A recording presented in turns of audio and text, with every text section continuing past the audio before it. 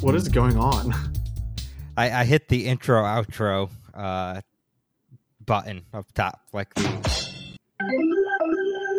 the fun buttons we get. Very cool. Yeah. Hello, everybody, and welcome to the Mid-Major Madness podcast. My name is Russ Steinberg. I'm joined today by my co-editors, Chris Schutte and Kyle Cajero. We are recording this on Sunday night, the night before the first part of championship week. We get a lot of the smaller conferences beginning their tournaments this week.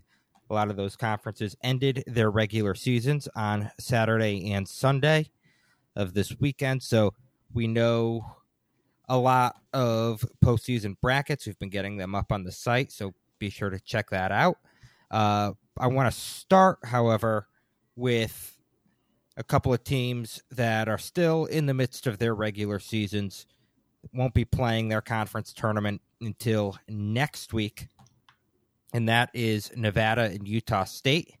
Those two played one of the more highly anticipated games of the weekend on Saturday night.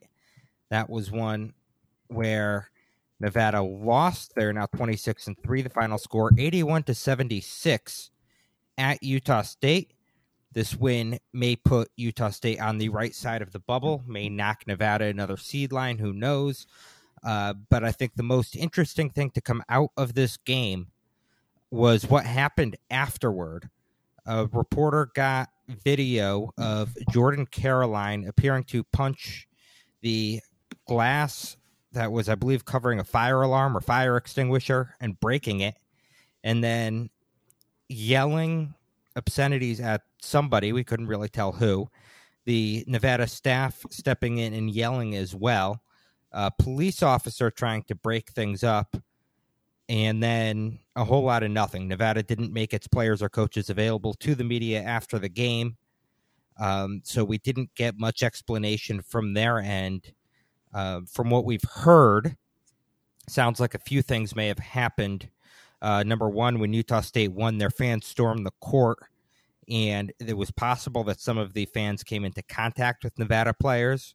That is one thing. Another thing, it's a rumor, can't confirm it, that a Utah State coach, a member of the coaching staff, said a few choice words to the Nevada players in the handshake line, and there may have been a racial epithet used by somebody, by a fan or coach, or we don't know who, at some point. So all of those things together made for what was really a weird and disturbing scene after the game. And I just want to throw it out to you guys. What do you make of what happened, and what are we going to see going forward as a response, either from either of these teams or from the Mountain West? I want to preface it by saying that the game itself was very physical. Emotions were running really high the entire time. Obviously, there was a lot at stake, so I wasn't surprised to see emotions kind of running high in the post game situation that we saw. And I think with the whole court storming thing, this is kind of the worst case scenario that we get people, all riled up and saying we need to end court storming. And just, you never want players coming in contact with a fan. You don't want opposing coaches yelling at opposing players under any circumstances, especially post game. And you absolutely don't want, a fan shouting or a coach shouting a racial slur at anyone. Like you said, we are not entirely sure what happened. I think last I saw, the Mountain West was investigating it, and we're hoping to issue a statement on it here in the next couple of days. But I think it's really hard to formulate an opinion on, what happened, who's in the wrong, who's in the right, until we know more information moving forward. Yeah, and just an update there. Utah State is investigating things on their end. They've announced in the Mountain West will be reviewing tape of what happened. It's not clear what that tape will show because, again, this happened post-game during the court storm. So not sure what sort of answers we're going to be getting, but I'm sure we are going to hear something in the coming days from all parties involved. Yeah, and based on like the videos I've seen, like going around Twitter, it's hard to really, kind of make out anything that happened for sure, just because there's so many people on the court, there's so many moving parts. It's hard to really narrow down what actually happened in the moment. Yeah, we were kind of debating this in Slack last night about what should happen in terms of any punishments. Mainly talking about Jordan Caroline because he did appear to break physical property of Utah State. And I think we disagreed, but came to sort of a common ground at the end, which is if what we've heard about happening, if what maybe potentially happened is true, then on a personal level, I think we understand Jordan Caroline's reaction. Mm-hmm. But I think as an NCAA student athlete, and not to sound like an asshole, but I'm going to, you have to hold yourself to a higher standard, and you can't let things affect you in a way that would turn to physical violence like this, even if, again, as people, we understand it. You can't go and break something that's not yours. And I think Jordan Caroline is going to need to, or I think he will receive some sort of punishment because of that. And I guess it would behoove Nevada to get out in front of it early instead of having this drag on. I too am in the camp, as both of these gentlemen are, that, from a personal standpoint, whatever was said on the Utah State side, whatever happened after the game was wrong, and was disrespectful. And I hope that we could all agree with that. By we, I mean the listeners at large. But at the same time, like on the positive side, if there is a 1-game suspension, the next game is at Air Force. So it's not exactly like playing San Diego State, which is the season closer. I don't know. It was just a disappointing kind of end to a very, as Chris said, a very physical, very high stakes game where, I don't want to use this as an excuse because it sucks when people do this, but the officiating was questionable. Charges happened that shouldn't have happened.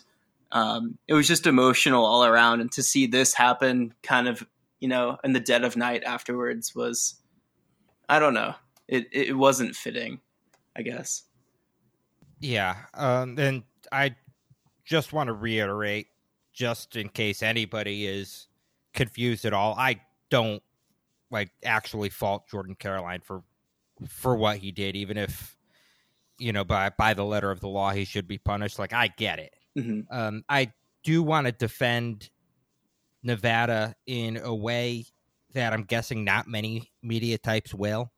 And that is, I don't blame them at all for not meeting with the media after the game. I know that it is the coach's job to do that. And depending on what regulations are in place at the university, probably make a student athlete or two available. But I think it was wise on their end to not put microphones in front of their faces when they were this emotional. Mm-hmm. It's unfortunate for the reporters who were there who need to file a story and probably want quotes.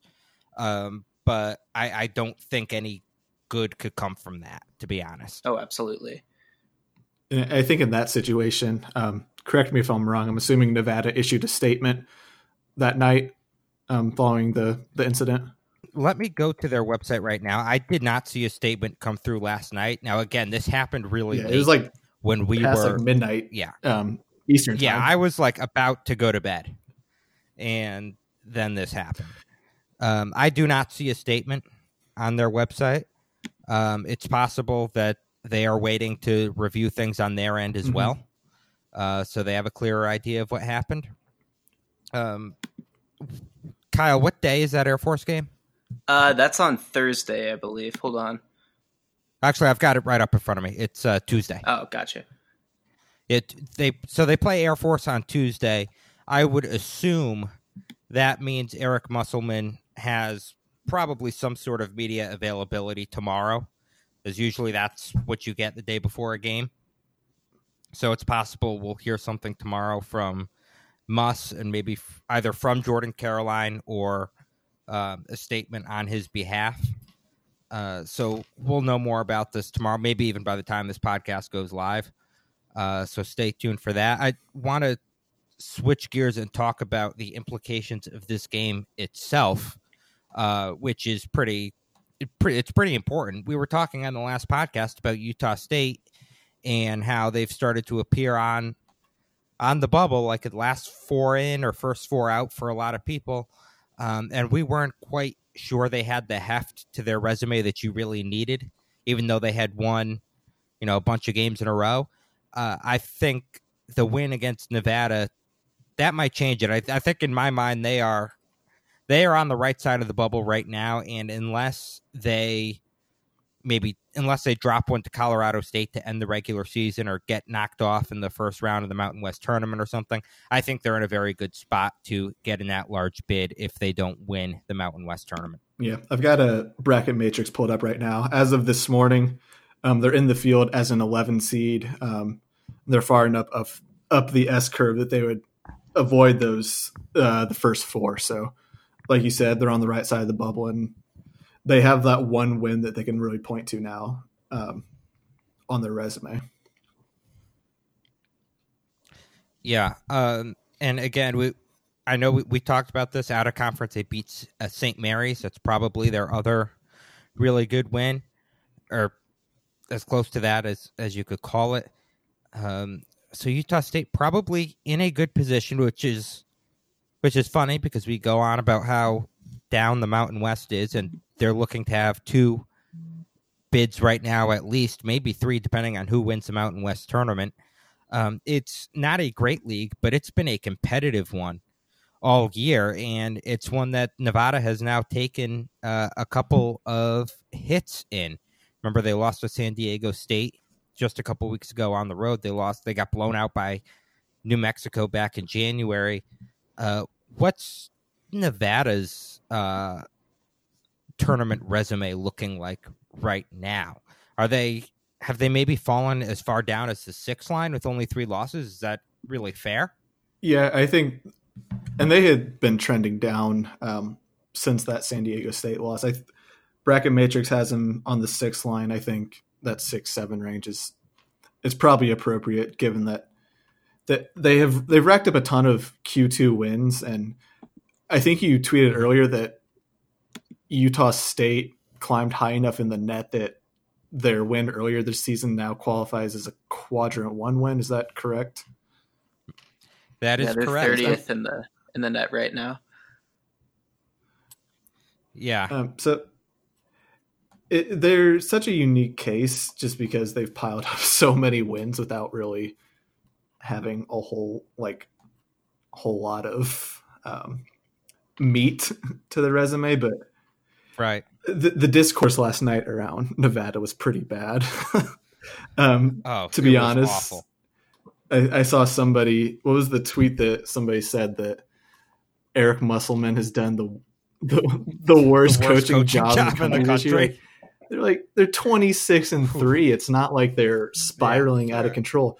And the thing is, this was a good team beating another good team. There's absolutely no shame in losing to this Utah State team, especially on the road in what looked like an absolutely crazy environment. I mean, conference losses like this happen all the time. Right. You point to any conference and they're going to have these little hiccups along the way. But I think I think this is where the hype kind of betrays Nevada in a sense, just because they were billed as this potential Final Four team with all these seniors and all this potential NBA talent on their roster. And then when you see them drop 3 games in conference play, 2 of which to teams that probably won't make the NCAA tournament, I guess that's enough to kind of call, I don't know, to bring out all the bad takes. But I honestly do think they're getting the Gonzaga treatment this year, where they're playing in a down league. They've racked up a ton of wins, most of which on the West Coast, and people don't really see the value of that at large. And sure, their schedule has betrayed them as well, just because the teams that they did schedule ended up being garbage. But I don't know. I don't think this scenario is anything new, really, to college basketball fans. It just so happened that it took a bad loss and tempers flared on national TV, and out came the takes. I think you hit the nail on the head when you said they're getting the Gonzaga treatment. It's funny because even at the beginning of the year, when we were saying that this is maybe a top 5 team, that this is a Final Four caliber team, and I still think they have the talent to get to the Final Four, don't get me wrong. If while we were saying that, like you had asked me to guess what their regular season record would be, I probably would have given them 2 losses. I would have said maybe they lose to like Arizona State and then slip up somewhere in Mountain West play. And they have 3 losses right now. Like, how they're not much worse record-wise than we expected them to be at this point in the season.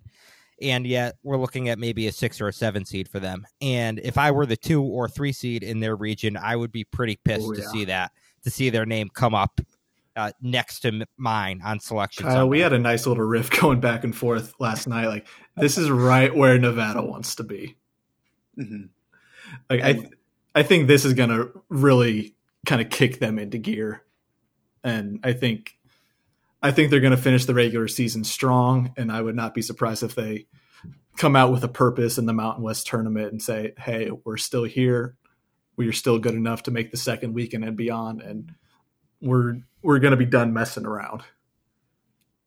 And I don't know how well. I don't know how much I believe the riff. I think I believe it quite a bit. Yeah, part of it's a bit, but you can kind of like rationalize it in your mind. Like, okay, just given like kind of how they've been all season, just kind of inconsistent, and they've been able to flip the switch when they need to, like in individual games, but we haven't really seen them, turn it on for an entire game or a stretch of games.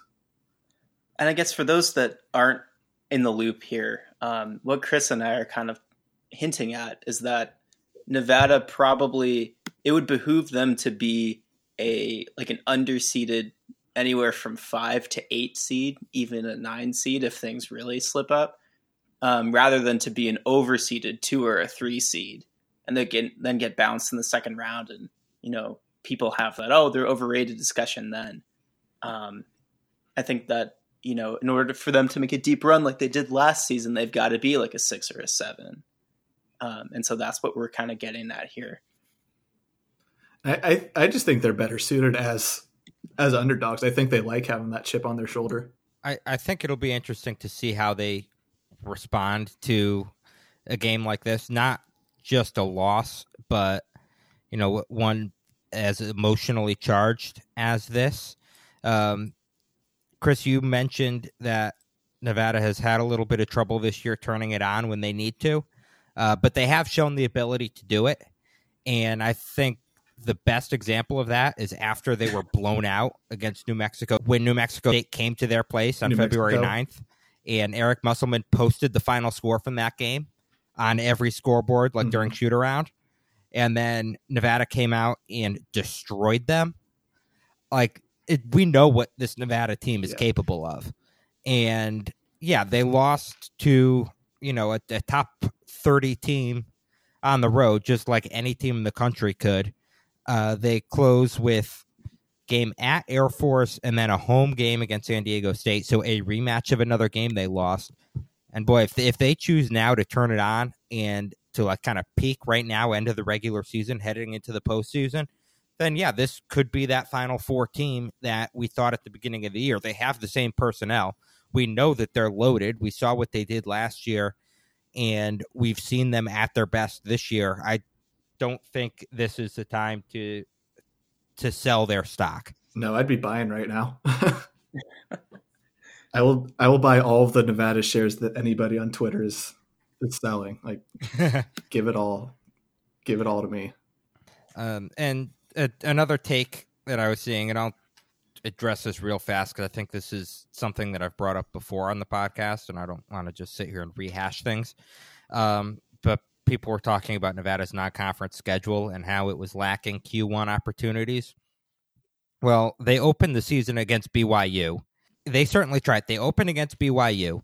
They played on a neutral court in an exempt tournament against Tulsa and UMass. They played at Loyola Chicago. They played at USC. They played Arizona State on a neutral. They played essentially a road game against Grand Canyon, and they hosted South Dakota State. I don't know what else you could do reasonably when making a non-conference schedule, and it just turned out that none of those teams ended up being of quadrant 1 quality this year. Someone said, well, Roy Williams never backs down from a challenge. Go play North Carolina. Well, it's not that easy. If it was that easy, then every good mid-major team would be playing North Carolina. And I think Wofford and Davidson are the only two that were able to this year. Like, there's a finite number of games. And a lot of these games are scheduled out far enough in advance so that you don't really know what you're getting. I think it was a safe bet to say that Arizona State and USC could be quad one games. They just weren't. Loyola Chicago was the Mountain West Missouri Valley Challenge game. That could have been a Q1 game. Didn't end up being one, although Loyola Chicago has turned it on at the right time. So I don't blame Nevada one bit for the schedule that they put together. Yeah, I think some people that don't examine this as closely as some of us do don't quite understand just how hard putting a schedule together is, especially at this level. Yeah, and if you want more information about that, actually, go back to the podcast that we did with Dan Mueller, the Illinois State head coach, over the summer. He talked about this. He talked about the struggles of putting a schedule together as a quality mid-major team. So I would recommend going back and listening to that. It's a very difficult thing to do, and will continue to be so. Increasingly, that's not changing anytime. Love those 20 yes. game schedules. Yeah, as power. That's exactly it. As the power conferences keep moving to 20 game schedules, that creates fewer opportunities and more opportunities for us to have this discussion, because we're going to have it. Absolutely. Again. All right. As I mentioned up top, we have some conference tournaments beginning this week. We are going to talk about those in just a minute. But first, here's this. And we're back here on the Mid-Major Madness podcast. Russ Steinberg joined by Chris Schutte and Kyle Cajero. We have conference tournaments beginning this week. It all starts Monday night with the ASUN quarterfinals. Then on Tuesday, the Big South, Horizon League, and Patriot League tip-off. The NEC and OVC are both on Wednesday, so those will be the tournaments that begin play probably before we speak with you guys again.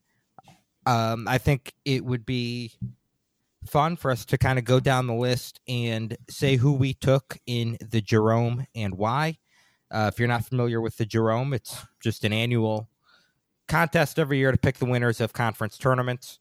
It started out as a big thing among college basketball media, and in the last few years, fans have really gotten into it as well, as have we. So let's just start with the ASUN because that's up first. I picked Lipscomb. Who did you guys have?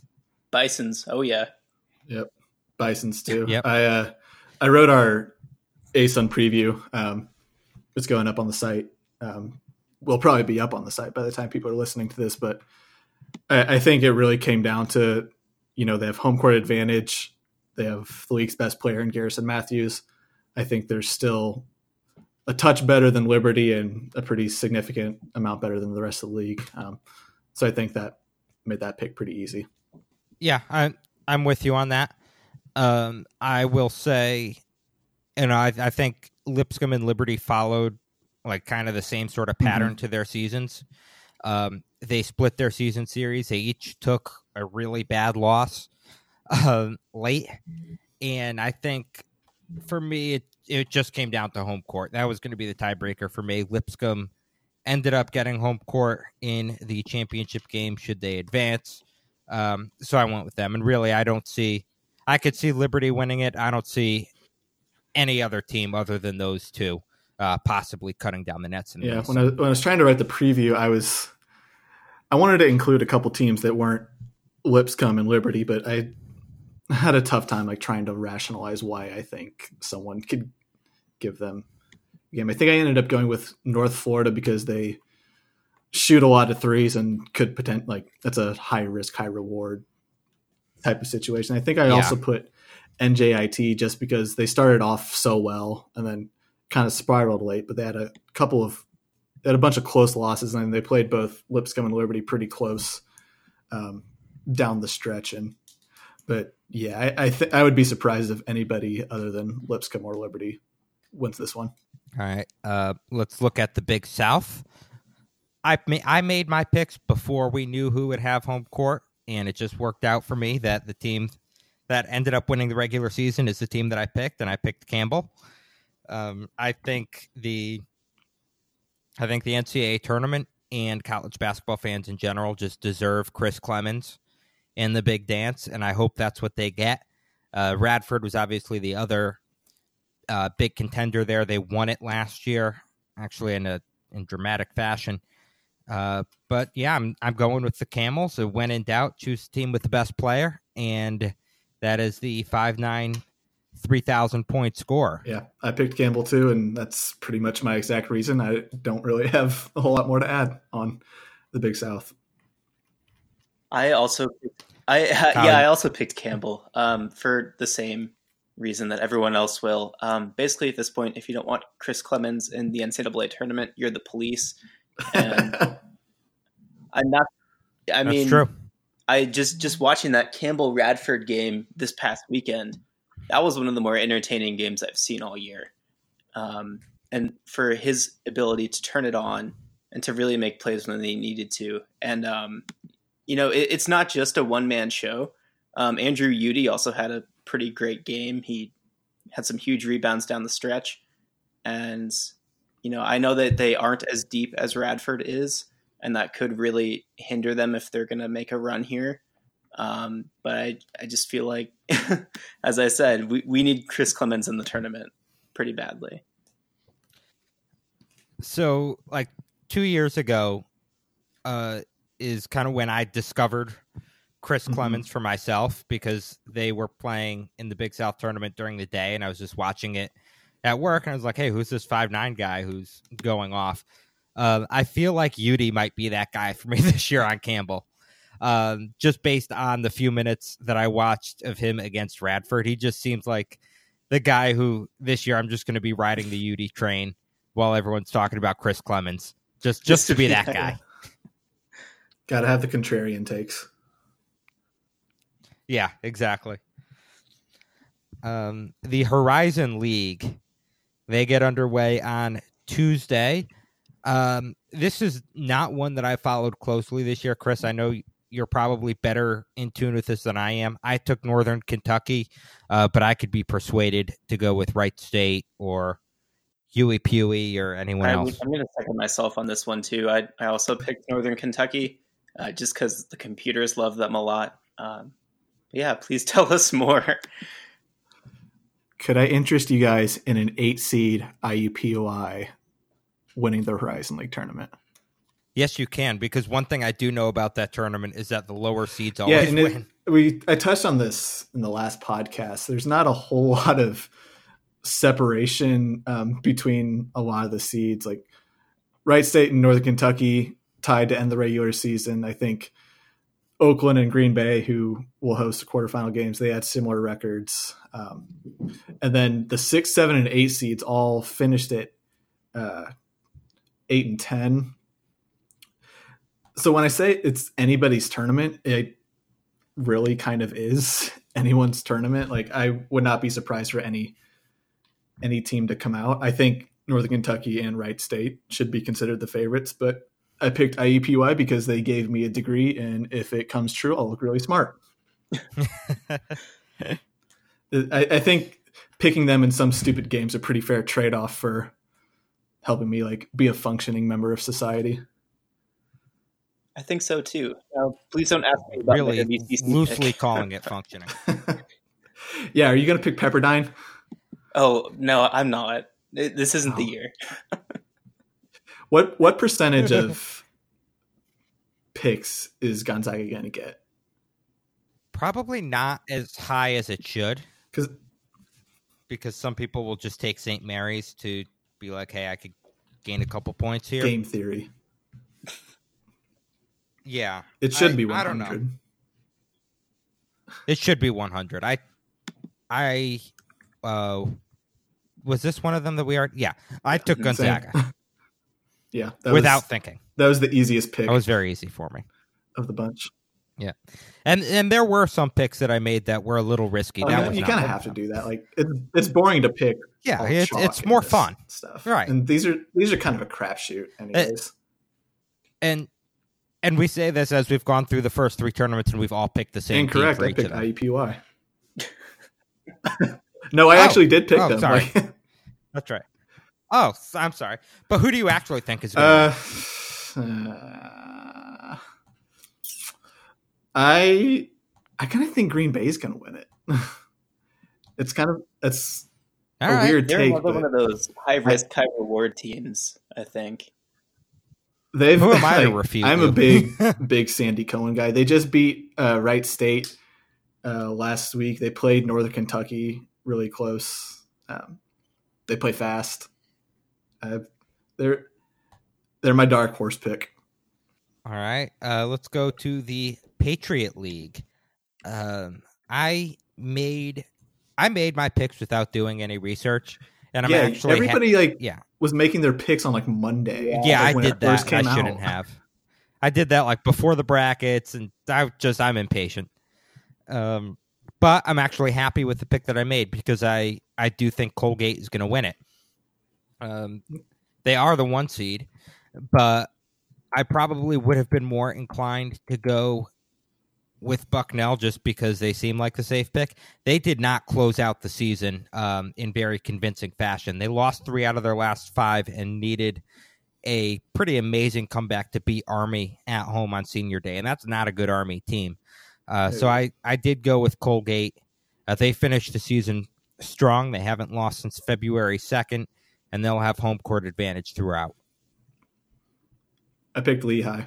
Give me the best 3-point shooting team in the country, and let's ride. I picked Bucknell because I'm a creature of habit. They've won the last 2 tournaments, and although they lost a pretty huge senior class, they do return Nate Sestina, who's one of the best players in the Patriot League. From my very cursory research, of course, another team that plays really fast and shoots a bunch of threes. So that's the risk I'm taking.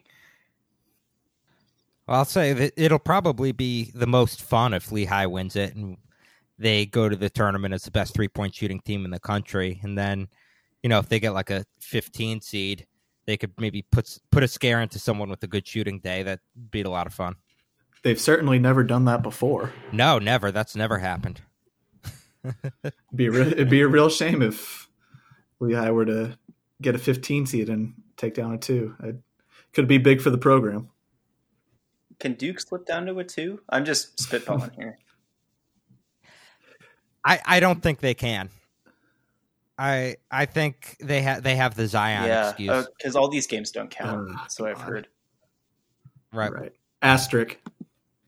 Yeah, I think the only way they slip down to a 2 is if like they lose to Wake Forest and North Carolina to end the season, and there's just no way they're losing to Wake Forest. Wake Forest is garbage. Well, could North Carolina maybe jump them? Like, say if North Carolina wins that second matchup, and then it's like North Carolina and Virginia in the ACC championship game. Is it possible that North Carolina could jump them on that 1 line? Like, I hate to say it, but I don't think Duke would be the team that they jump. God, there's going to be 3 ACC teams as a 1 seed, and Gonzaga is going to get a 2 seed. I'm going to get mad online. Or maybe it'll be Kentucky, but knowing how nothing good happens. I'm trying to just rationalize the scenario that's going to piss me off the most. It's per Kempon. Jeez.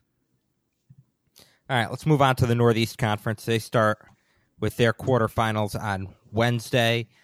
The NEC is always a tournament that has its share of upsets. This was a conference all season that was really bunched up near the top. Fairleigh Dickinson and St. Francis ended the season tied. St. Francis gets the number 1 seed, I believe, if I remember that correctly. Yeah. I wrote the bracket post. I should know that. I went with St. Francis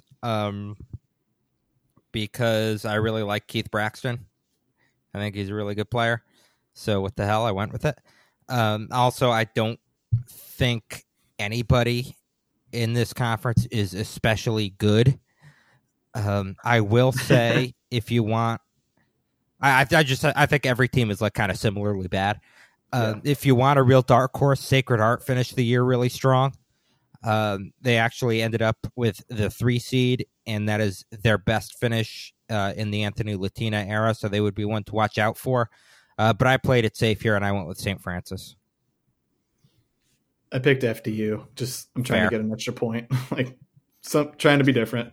Yeah. I also picked Fairleigh Dickinson, and I don't really have any good reason for it. Yeah. I can't say I've watched a whole lot of NEC basketball this year.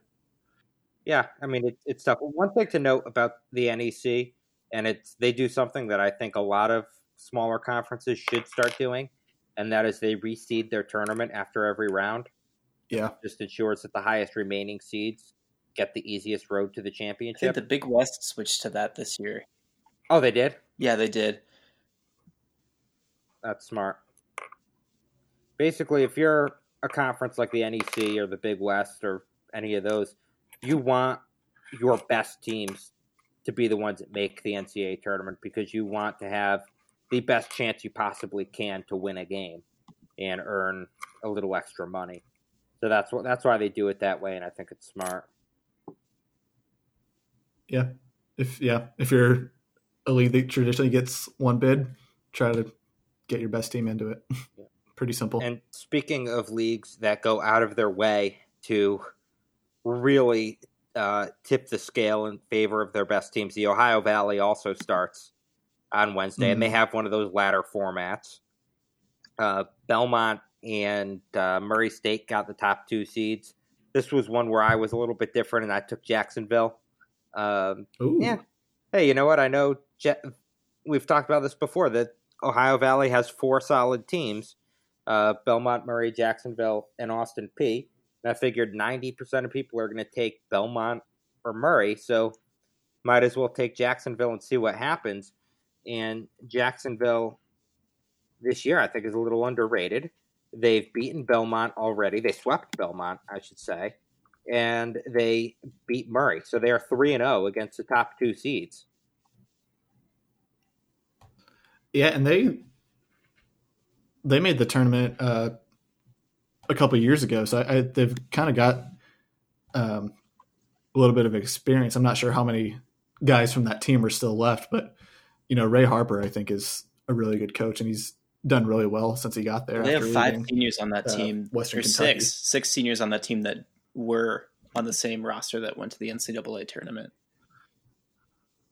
So there you go. They have the experience. So yeah, on their KenPom page, number 3 in the country in experience. So that's a pretty good recipe. I went with Murray State just because I'm a huge Ja Morant stan. Oh, of course. Yeah, we want Ja. I want him in the tournament. So and that's totally fair. Call it the basic pick. I picked Belmont just because of their coaching and their offense. I think both of those things will really really make them fare well in the tournament. But if not, I am writing a couple articles that I will actually publish this time about like the people's picks, I guess, is what I'm calling them. And Murray State is my people's pick just because of Ja Morant. And I feel like for sheer entertainment value and for getting those NBA goobers to watch the NCAA tournament for once, it would behoove everyone to have. I've said that word 3 times in this podcast. Damn.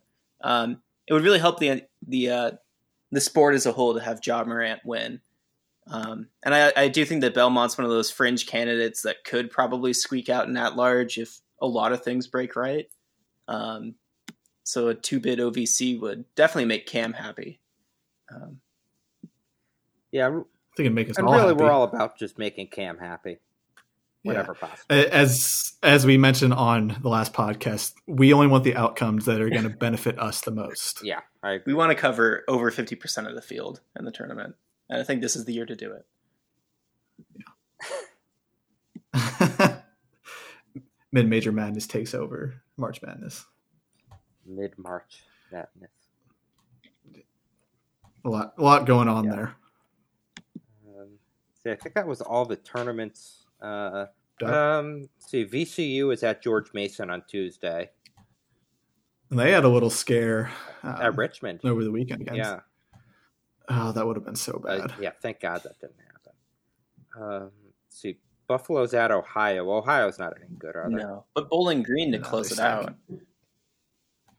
Yeah, that's kind of an interesting one. That could maybe give them problems, but ever since that loss to Bowling Green, they've really kind of looked like they were on a mission. They've played pretty well the last couple of times I've watched them.